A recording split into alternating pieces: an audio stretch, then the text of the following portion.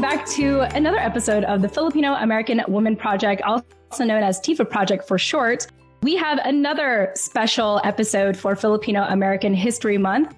And if you find this conversation very compelling, remember, we have a phone number. You can either leave us a voice message or a text message. Either or is fine. I don't say call us because there's an unlikely chance that we're not going to pick up because we're millennials and we don't do that. But you can leave us a voice message or a text at 415-484-TFAW, as in the Filipino American Woman, or the number is 8329. So once again, you can leave us a voice message or a text at our phone number, 415-484-8329. All right. Now let me go ahead and bring on my amazing co-host who actually is out of town right now, and we're kind of winging this as we go. So Nani Dominguez, welcome back. Thank you. Thank you. Hello, everybody. Yes, and we are excited to bring on one of our amazing ates. This ate was in high demand to really be on our show, and we've heard about her through space. So Nani, why don't you share with me or our listeners a little briefly about how you heard about Allyson here before we officially bring her on, and what compelled you to reach out to her? We have gotten a bunch of referrals and requests for Allyson to be on our show. So lots of people are curious about your story. Two of those people being previous guests that we've interviewed on the show, JL, which was episode 16, I believe, and Nicole, who was episode 71 or 72. And then in addition to that, my cousin, Kiani, she was a member of the PEP program that Allyson runs that I've heard so much about, and also is a mentee of yours. So yeah, we're very excited to hear your story and also share it with our listeners here. Awesome. Well, thank you, Nani, for giving us a little backstory as to why we have her on. So without further ado, we have Ate Dr. Allyson Tintiangco-Cubales. Ate, welcome to the show. Oh my gosh, thank you for having me. I really appreciate this. What an honor to be on a show with two Pinay hosts. That's fabulous. Yes. I get to see this often or hear this often. So I just really appreciate both of you. I love the sisterhood between the two of you too. Thank you. Yeah. Thank you so much for saying that. Nani and myself, our backstory is, it actually happened really organically. I started this show, or at least the podcast version of it, just last summer of 2019. And about 6 episodes in, Nani reached out to me, and she didn't know how she wanted to get involved. She just wanted to. So I was like, why don't you co-host with me? And then we'll figure it out. And then here we are 70 plus episodes later. And it's just been an absolute pleasure having Nani. She's kind of like the person that's really good at paraphrasing what I'm trying to say. And especially this year, I have to give it to Nani for having spent most of the year actually doing her own research and studying more of her culture. So Nani, it's a pleasure to be on this journey with you and continue to interview incredible people such as Ate Allyson. Thank you. Yeah, no, the opportunity is mine, I guess. And I'm the grateful one, I feel like, to be here. So thank you for that. Yeah. Well, Ate Allyson, as Nani had alluded to, we are just extremely excited to chat with you today. And I just thought I'd start with an icebreaker question because, as you know, 2020 is a very interesting year. So how have you settled into the new normal if you kind of found your, order in chaos? How has that been for you? It's too bad people can't see my face. Settling in is not the way I would describe my life right now. This particular moment, I believe we're in a time of crisis. I'll just be real with you. Like, I don't feel settled. I feel the opposite of settled. These months that we've been in quarantine have just magnified what's happening in the world. It's actually been happening in the world. And I think we were sick before this pandemic. So I don't necessarily feel like I'm settled. I'm definitely trying to think about the notion of care, which means caring for myself and then caring for our communities, like in this current time of crisis, which in many ways allows me the opportunity to feel more connected to people. But settled, probably not. That's probably far from what I'm feeling right now. Yeah. Yeah, no, I mean, I love that you touched on the fact that I think that we have been sick for a while and we're just all, it's kind of like the cover is coming off now and we're seeing what that looks like, where before we were able to mask it with, whatever we were running around doing. And now we're being forced to hold still in place and really confront those ugly monsters that are behind that cover. So yeah, I appreciate the transparency. I know that I think people are getting kind of complacent now in quarantine and starting to loosen up a little bit on the social distancing or quarantine in general. And, I also understand that kind of impatience or whatever you want to call it, but we're still very much in an unsettling time right now. Yeah, I really like the word unsettle. I think that's a very honest and real way to describe right now. I feel like I should have rephrased the question. Maybe I should have said, how are you holding up?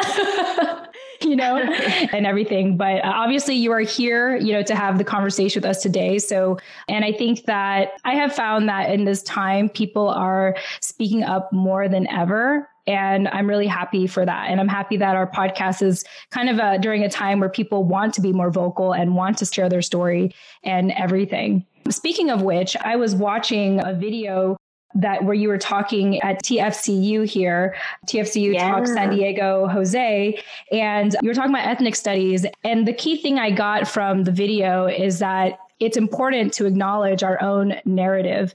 And, part of what we do here out there is that it's all about amplifying our stories and amplifying our narratives and owning it. And in a way, it's upsetting to me that that's where we have to start, where some people have already owned their story and they've already been allowed or entitled to own their story. And for us as, Philippine ex-American people, like we have to go back and be like, you need to acknowledge your story.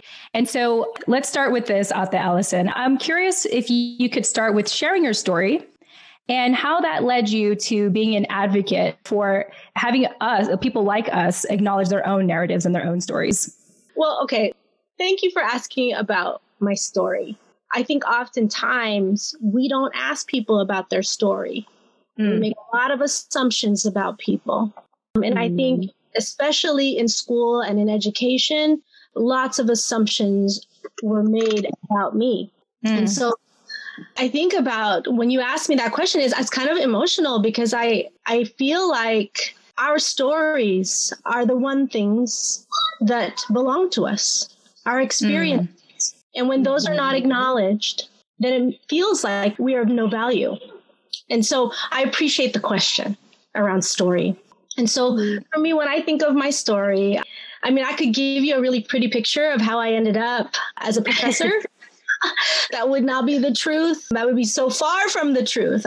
Be real with us. Like shoes are off, please. Or chinelas are off. Shoes are off. Yeah, shoes are off. Right? No, we got wine on the table, figuratively speaking. Like I want the down dirty. I want the truth. I'm actually a tequila girl, so we'll see. Okay, that works too. That works. We can do tequila. The Casamigos shots are on the table. Okay. Don Julio. Yeah. Okay. Just teasing. So yeah, putting everything aside and just saying it for real, I really have a love-hate relationship with education. What I mean by that is I feel like I owe it to my teachers. I really do owe it to my teachers. The ones who hated me, I owe it to them to be able to say that who I am today is because of them. Yeah. And what I mean by that is like, I had most of my teachers hated me. Wow. But I had one teacher who loved me. It took one teacher. And I was at a community college called Ohlone Community College. By the way, we're on Ohlone land. And so I just want to make sure that I acknowledge, like we're on stolen land. Or I am. I'm on Ohlone land. Yes, I am as well. Okay, nice. So I just want to acknowledge that. I went to Ohlone College. Because I couldn't get into any college. Because when I graduated high school, I think I broke a 1.83 average at some point. Yeah, nice. I did graduate though. Like I was to graduate. I took night school, summer school. Like I did everything I could to graduate just so I could party with my friends though. You know what I'm saying? Yeah. Like that's about getting the degree. I ended up graduating. And then I couldn't really get into any college. My mom said I had to go to college. She said, you need to go to college because you need health insurance. Let's be real. And you need to go to college to get health insurance. And the only way you're going to get your ass some health insurance is if you go to a community college, take 12 units, and get on your dad's health insurance. Like, she was just being real with me. And my dad was a janitor at Kaiser Permanente. And that was the best thing that he could give us, was the health insurance on his plan. So that's what I did. I went to Ohlone College, took 12 units and turned it in to my dad and, got health insurance.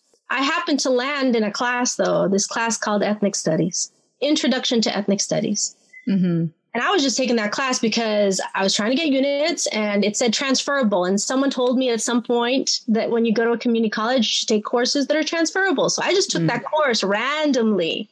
And I took it with my friends. And so, hanging out with your friends at community college is like extension of high school, right? So we were just in that class, having a good old time. And that's the thing is I wasn't really there. I didn't have any intentions, but boy, did my teacher have some intentions. He wanted to make sure that every single person in that class knew about what was happening in the world. And so he was talking all kinds of crazy stuff. So this professor, his name was Ramon Quesada, he wanted to make sure that everyone in the class knew what was happening in the world. And he would ask us all kinds of questions, about what we understood about our lives. He asked questions about what we experienced and, how we understood the social politic of the world. And the thing is he asked this question and no one had ever really asked it of me. And he said, have you experienced racism? He was talking to me and the whole class, right? And of course I said no. I said no. I mean, this is in the late... because you couldn't recognize it. I couldn't recognize it. And also in the late 80s, we were just coming off the Reagan era. And we were like, we haven't experienced racism. You're supposed to, work your butt off and pick yourself up by your bootstraps. And that's how you're supposed to succeed. There was no excuses, right? And I always blamed myself for not doing well in school.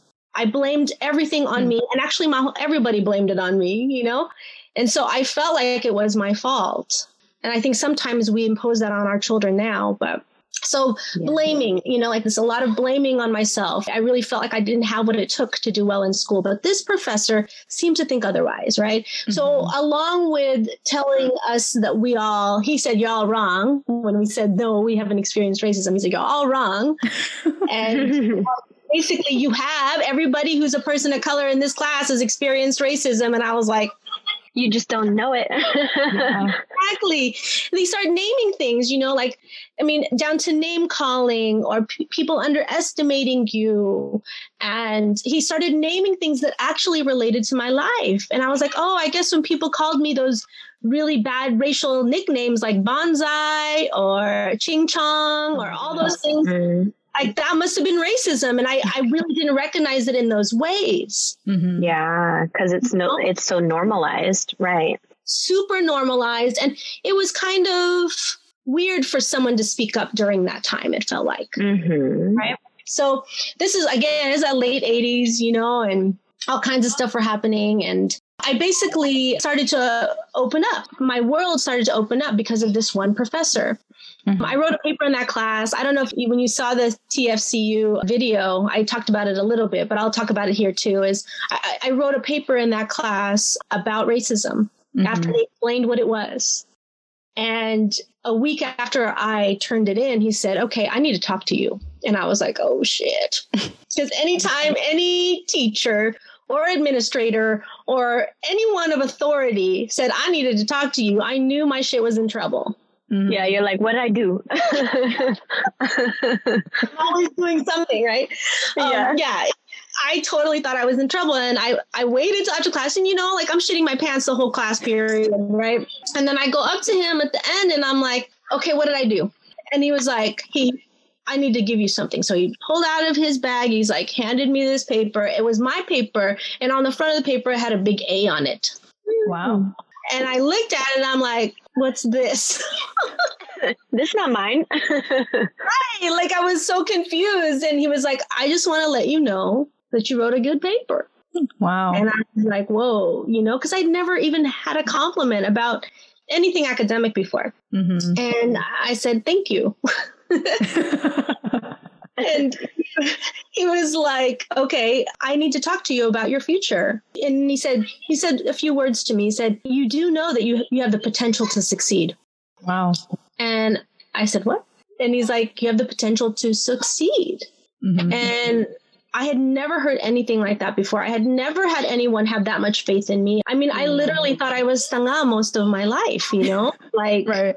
Like that I was an airhead, like, yeah, I really wasn't going to amount to anything, so to have a professor say you have the potential to succeed was the transformative moment of my entire career.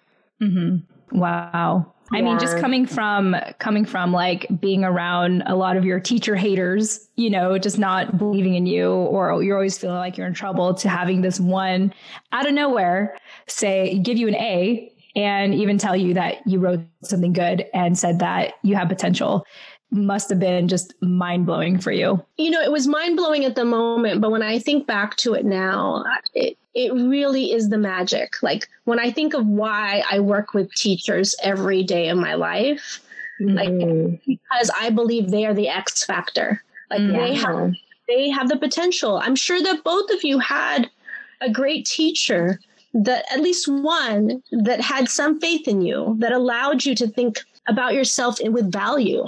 Yeah. There was something else that you had said in the TFCU Talks YouTube video that my cousin Kiani had sent me.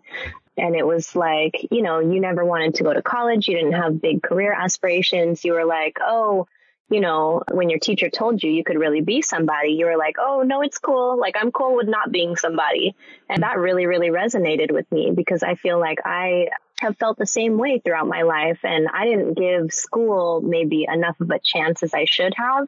And, I definitely had teachers here and there that were like, hey, this is really good. Like, you should run with this. And that was always my response. Like, oh, no, it's okay. Because I'm so used to, in Filipino culture, it's not about, I feel like, at least my elders didn't encourage me to chase after my dreams, rather than fall in line and do what you're told and follow this path and become a doctor, become a lawyer. And if you're not going to do that, then marry one, And so that, I think, experience is something that I look at, you talking about, and I'm like, wow, if only I had someone like that in my life at that time, not that it's ever too late. It's never too late to dive into your strengths and figure out how to leverage them to your advantage. But I didn't have a mentor like that, and so I ended up not going to school. And what I do now is completely unrelated from what I had any interest in at that time. And it's just interesting to see, to look back on how things played out and just see why they went the way that they did, or how differently it could have gone if you just had one person to encourage you in that way. And outside of your family, there's really not a lot of opportunity for that if you don't go to school, or if you don't have teachers in your life like that to kind of pay attention to you. So I appreciate that story, because I think it's also really relatable, coming from a place where like, oh yeah, I see all this madness going on in the world, but like that doesn't apply to me. I haven't experienced that. I'm neither here nor there. When it's like, no, when you sit down and learn about what racism is, what sexism is, etc., it's like, oh, I see this everywhere I go, First off, Nani, I just want to say thank you for being vulnerable and sharing your part of the story, and I'm just going to let you know now, I'm down for you. If you ever need anything, I don't have to be formally your teacher to actually be someone who can be your cheerleader.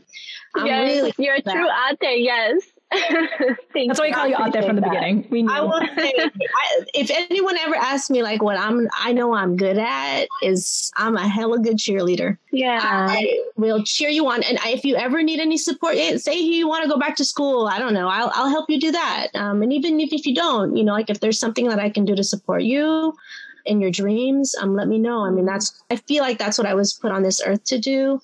And that's why I had the opportunity to have a great teacher encourage me so that I can do work like this and also be able to support other people like yourself. Absolutely. I appreciate that so much. Thank you. Yeah, well, you heard it here and it's recorded, so you can't take it back.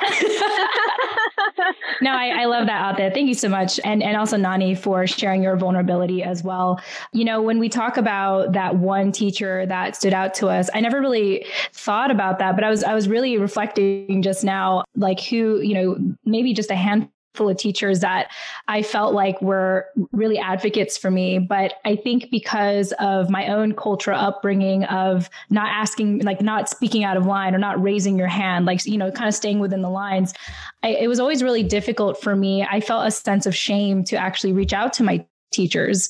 I remember I had one that I really liked in second grade, and it was kind of one of those things where it's like, she was a very proactive teacher and always reached out to me, and I really appreciated it. But I was always afraid to kind of return the favor and reach out to her. And then I think about in high school, I had this very committed track and field and cross country coach that was just so dedicated to our success. He wouldn't take no for an answer. He really taught me like some fundamental values of discipline and persistence and all of that. And then in college, shout out to Dr. Ray Monzon at San Diego State University. He's half Filipino and Hispanic, I believe, but he was he got a doctorate in psychology, and he dedicated a lot of his work to putting Filipinos in the bubble, in the bubble when you're filling out those forms of like demographics, and even like helping with stats for giving like Filipinos recognition or stats on like what it's like for them to transition from high school to college, for example, because in his study, he found that a lot of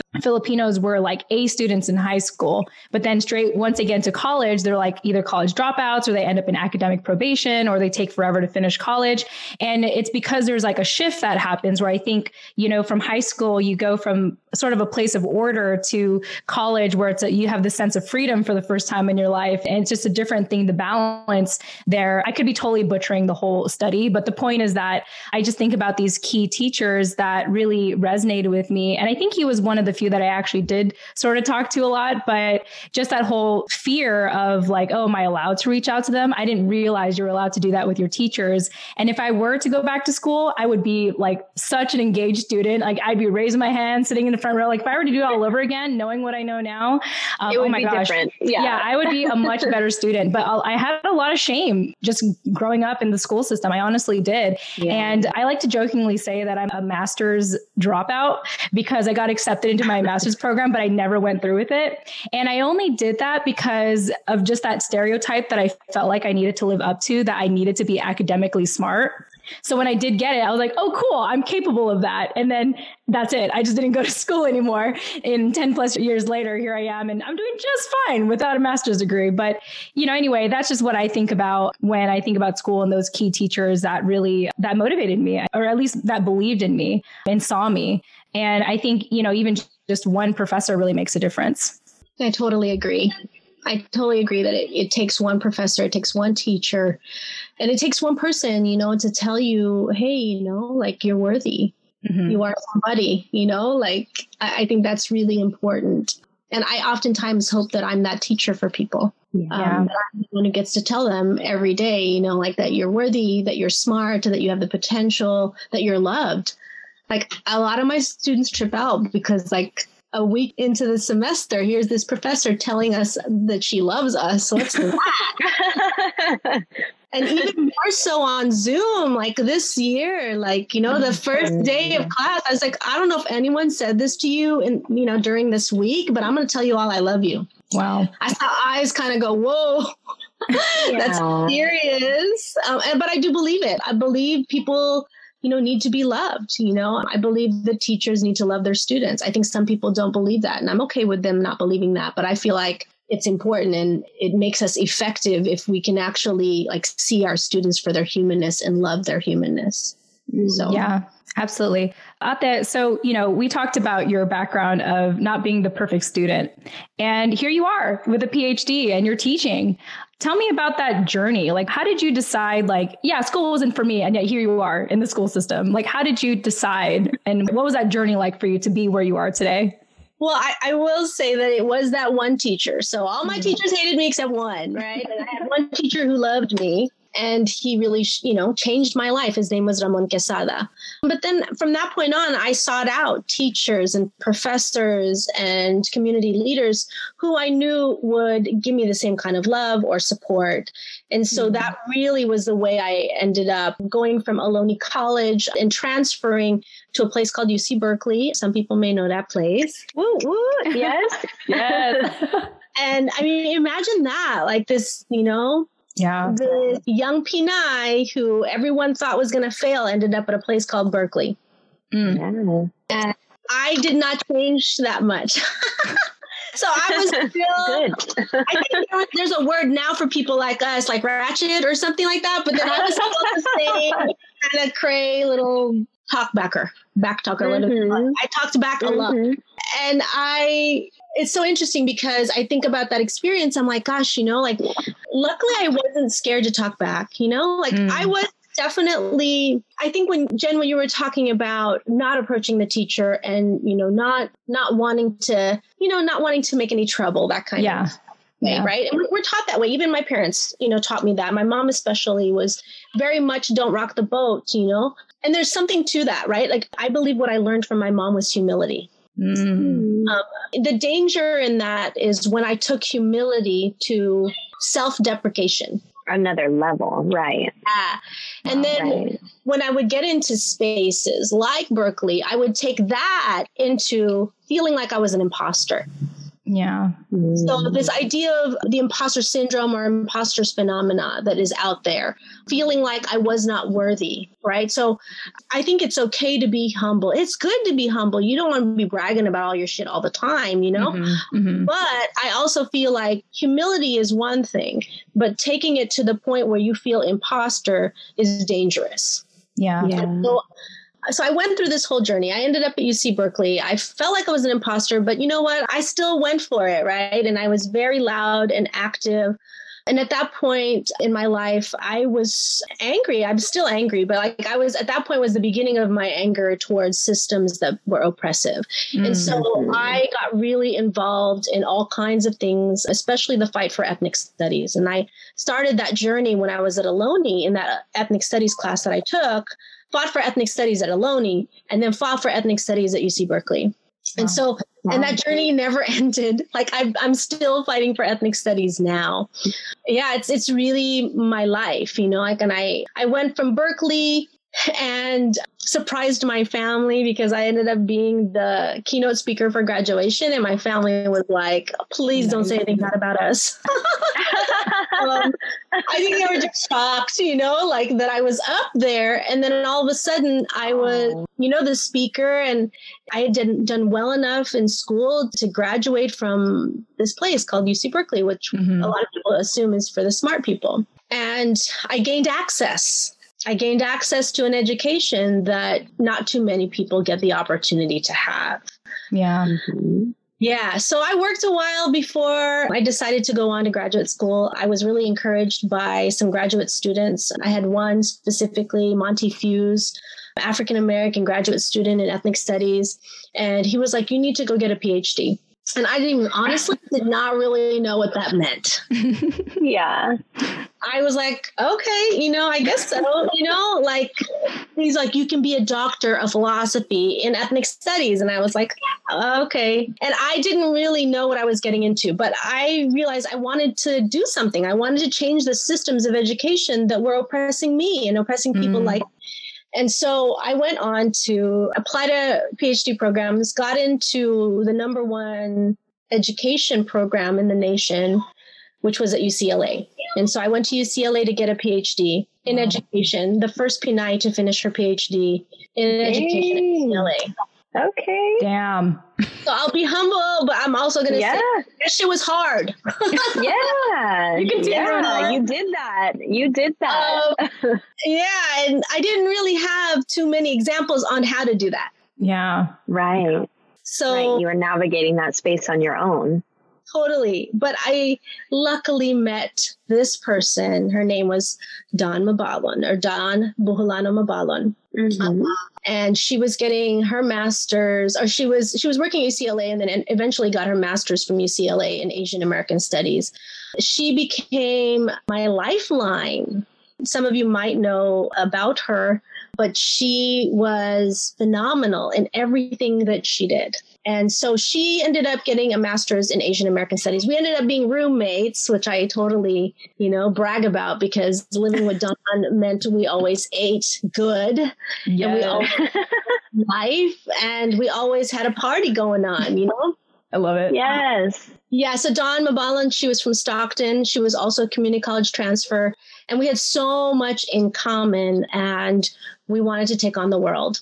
So she was literally my roll dog, or whatever you want to call it, like my homie for life, my BFF that I met at UCLA. And that's actually, I owe it to her that, that I was able to get through such a difficult program and such a hard situation, being very much alone, in that process. So I don't know if you all know Dr. Dawn Buholana Mabalon, but she was very much instrumental in creating Filipino American History Month. And she was one of the people from FONS that really made that happen. Okay.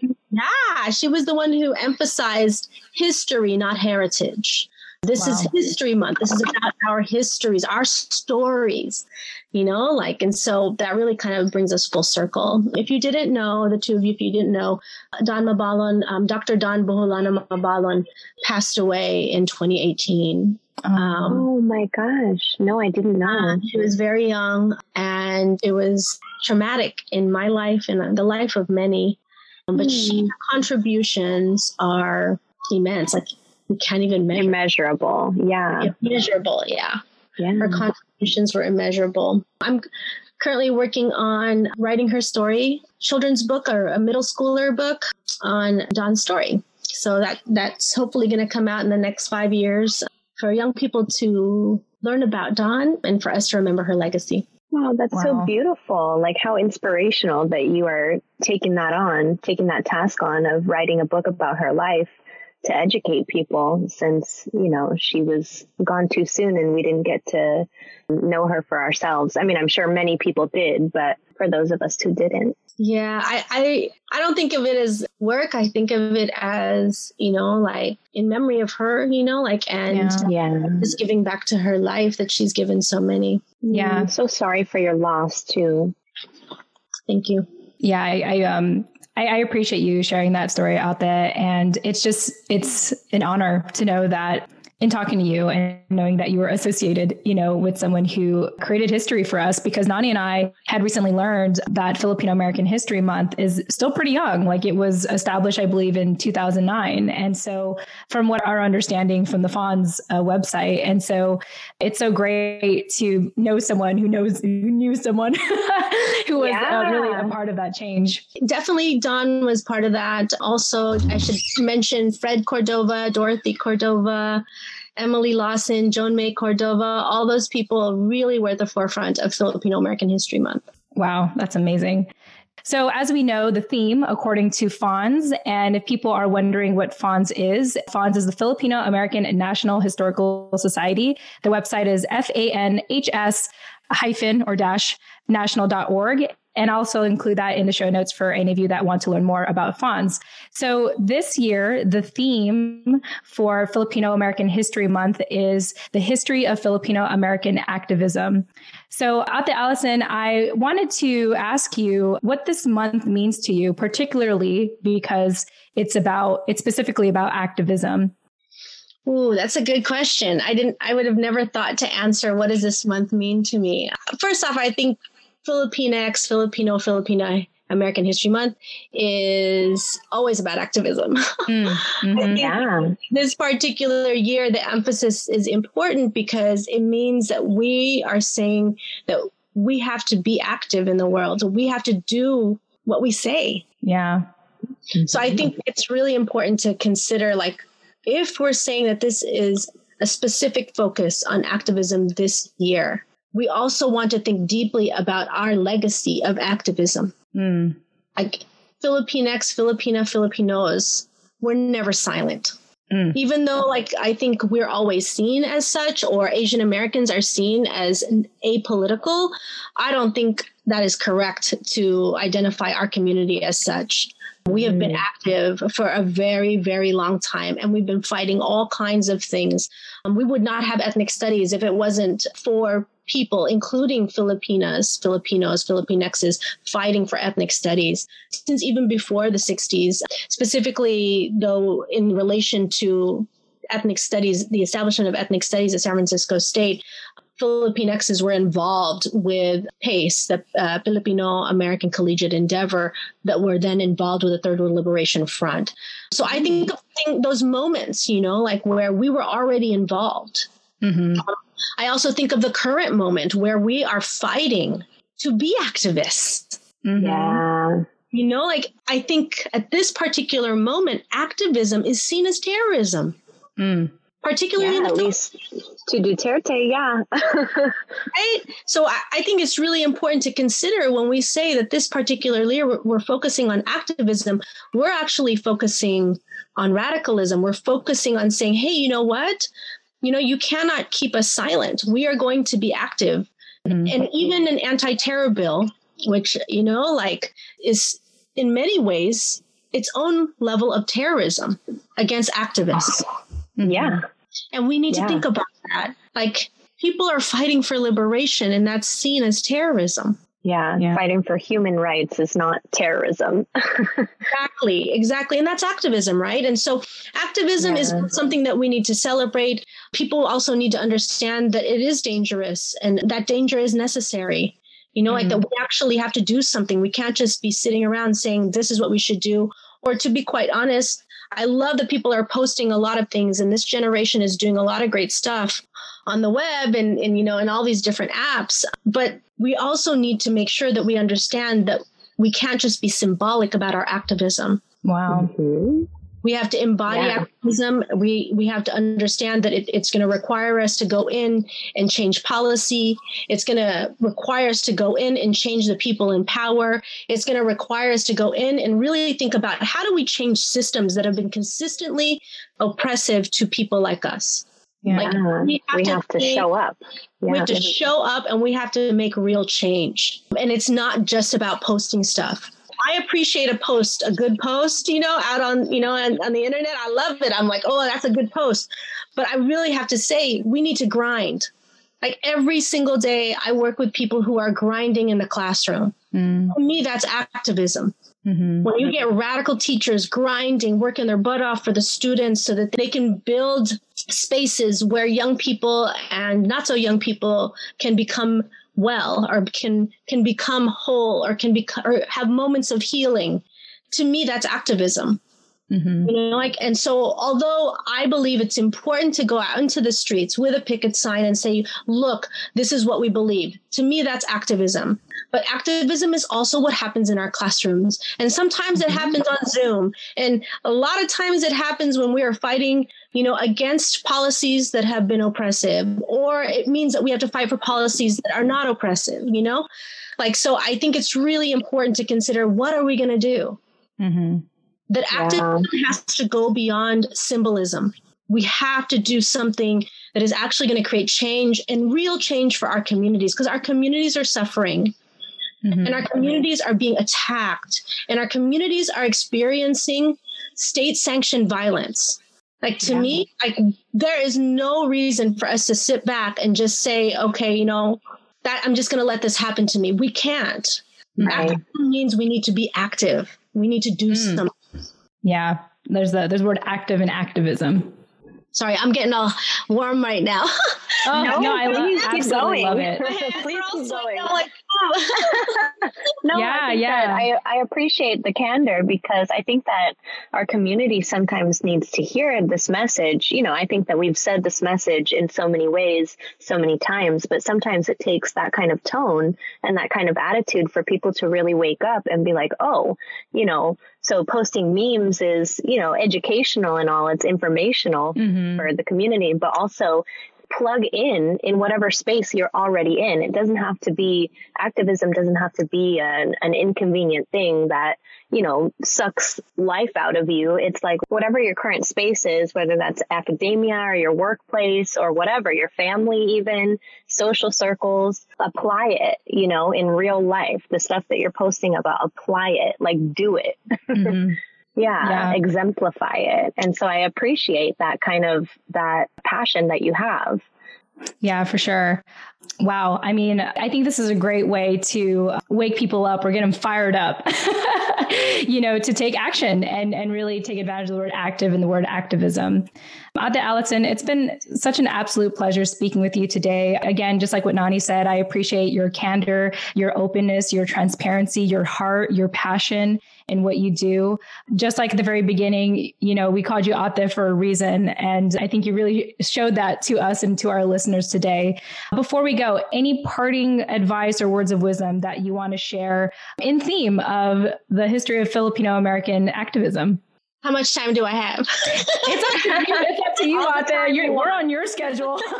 Yes, I'm messing with you because, you know, I got all kinds of stuff to say. It would be wrong for me to be on a show with two Pinays and not talk about Pinayism. Mm-hmm.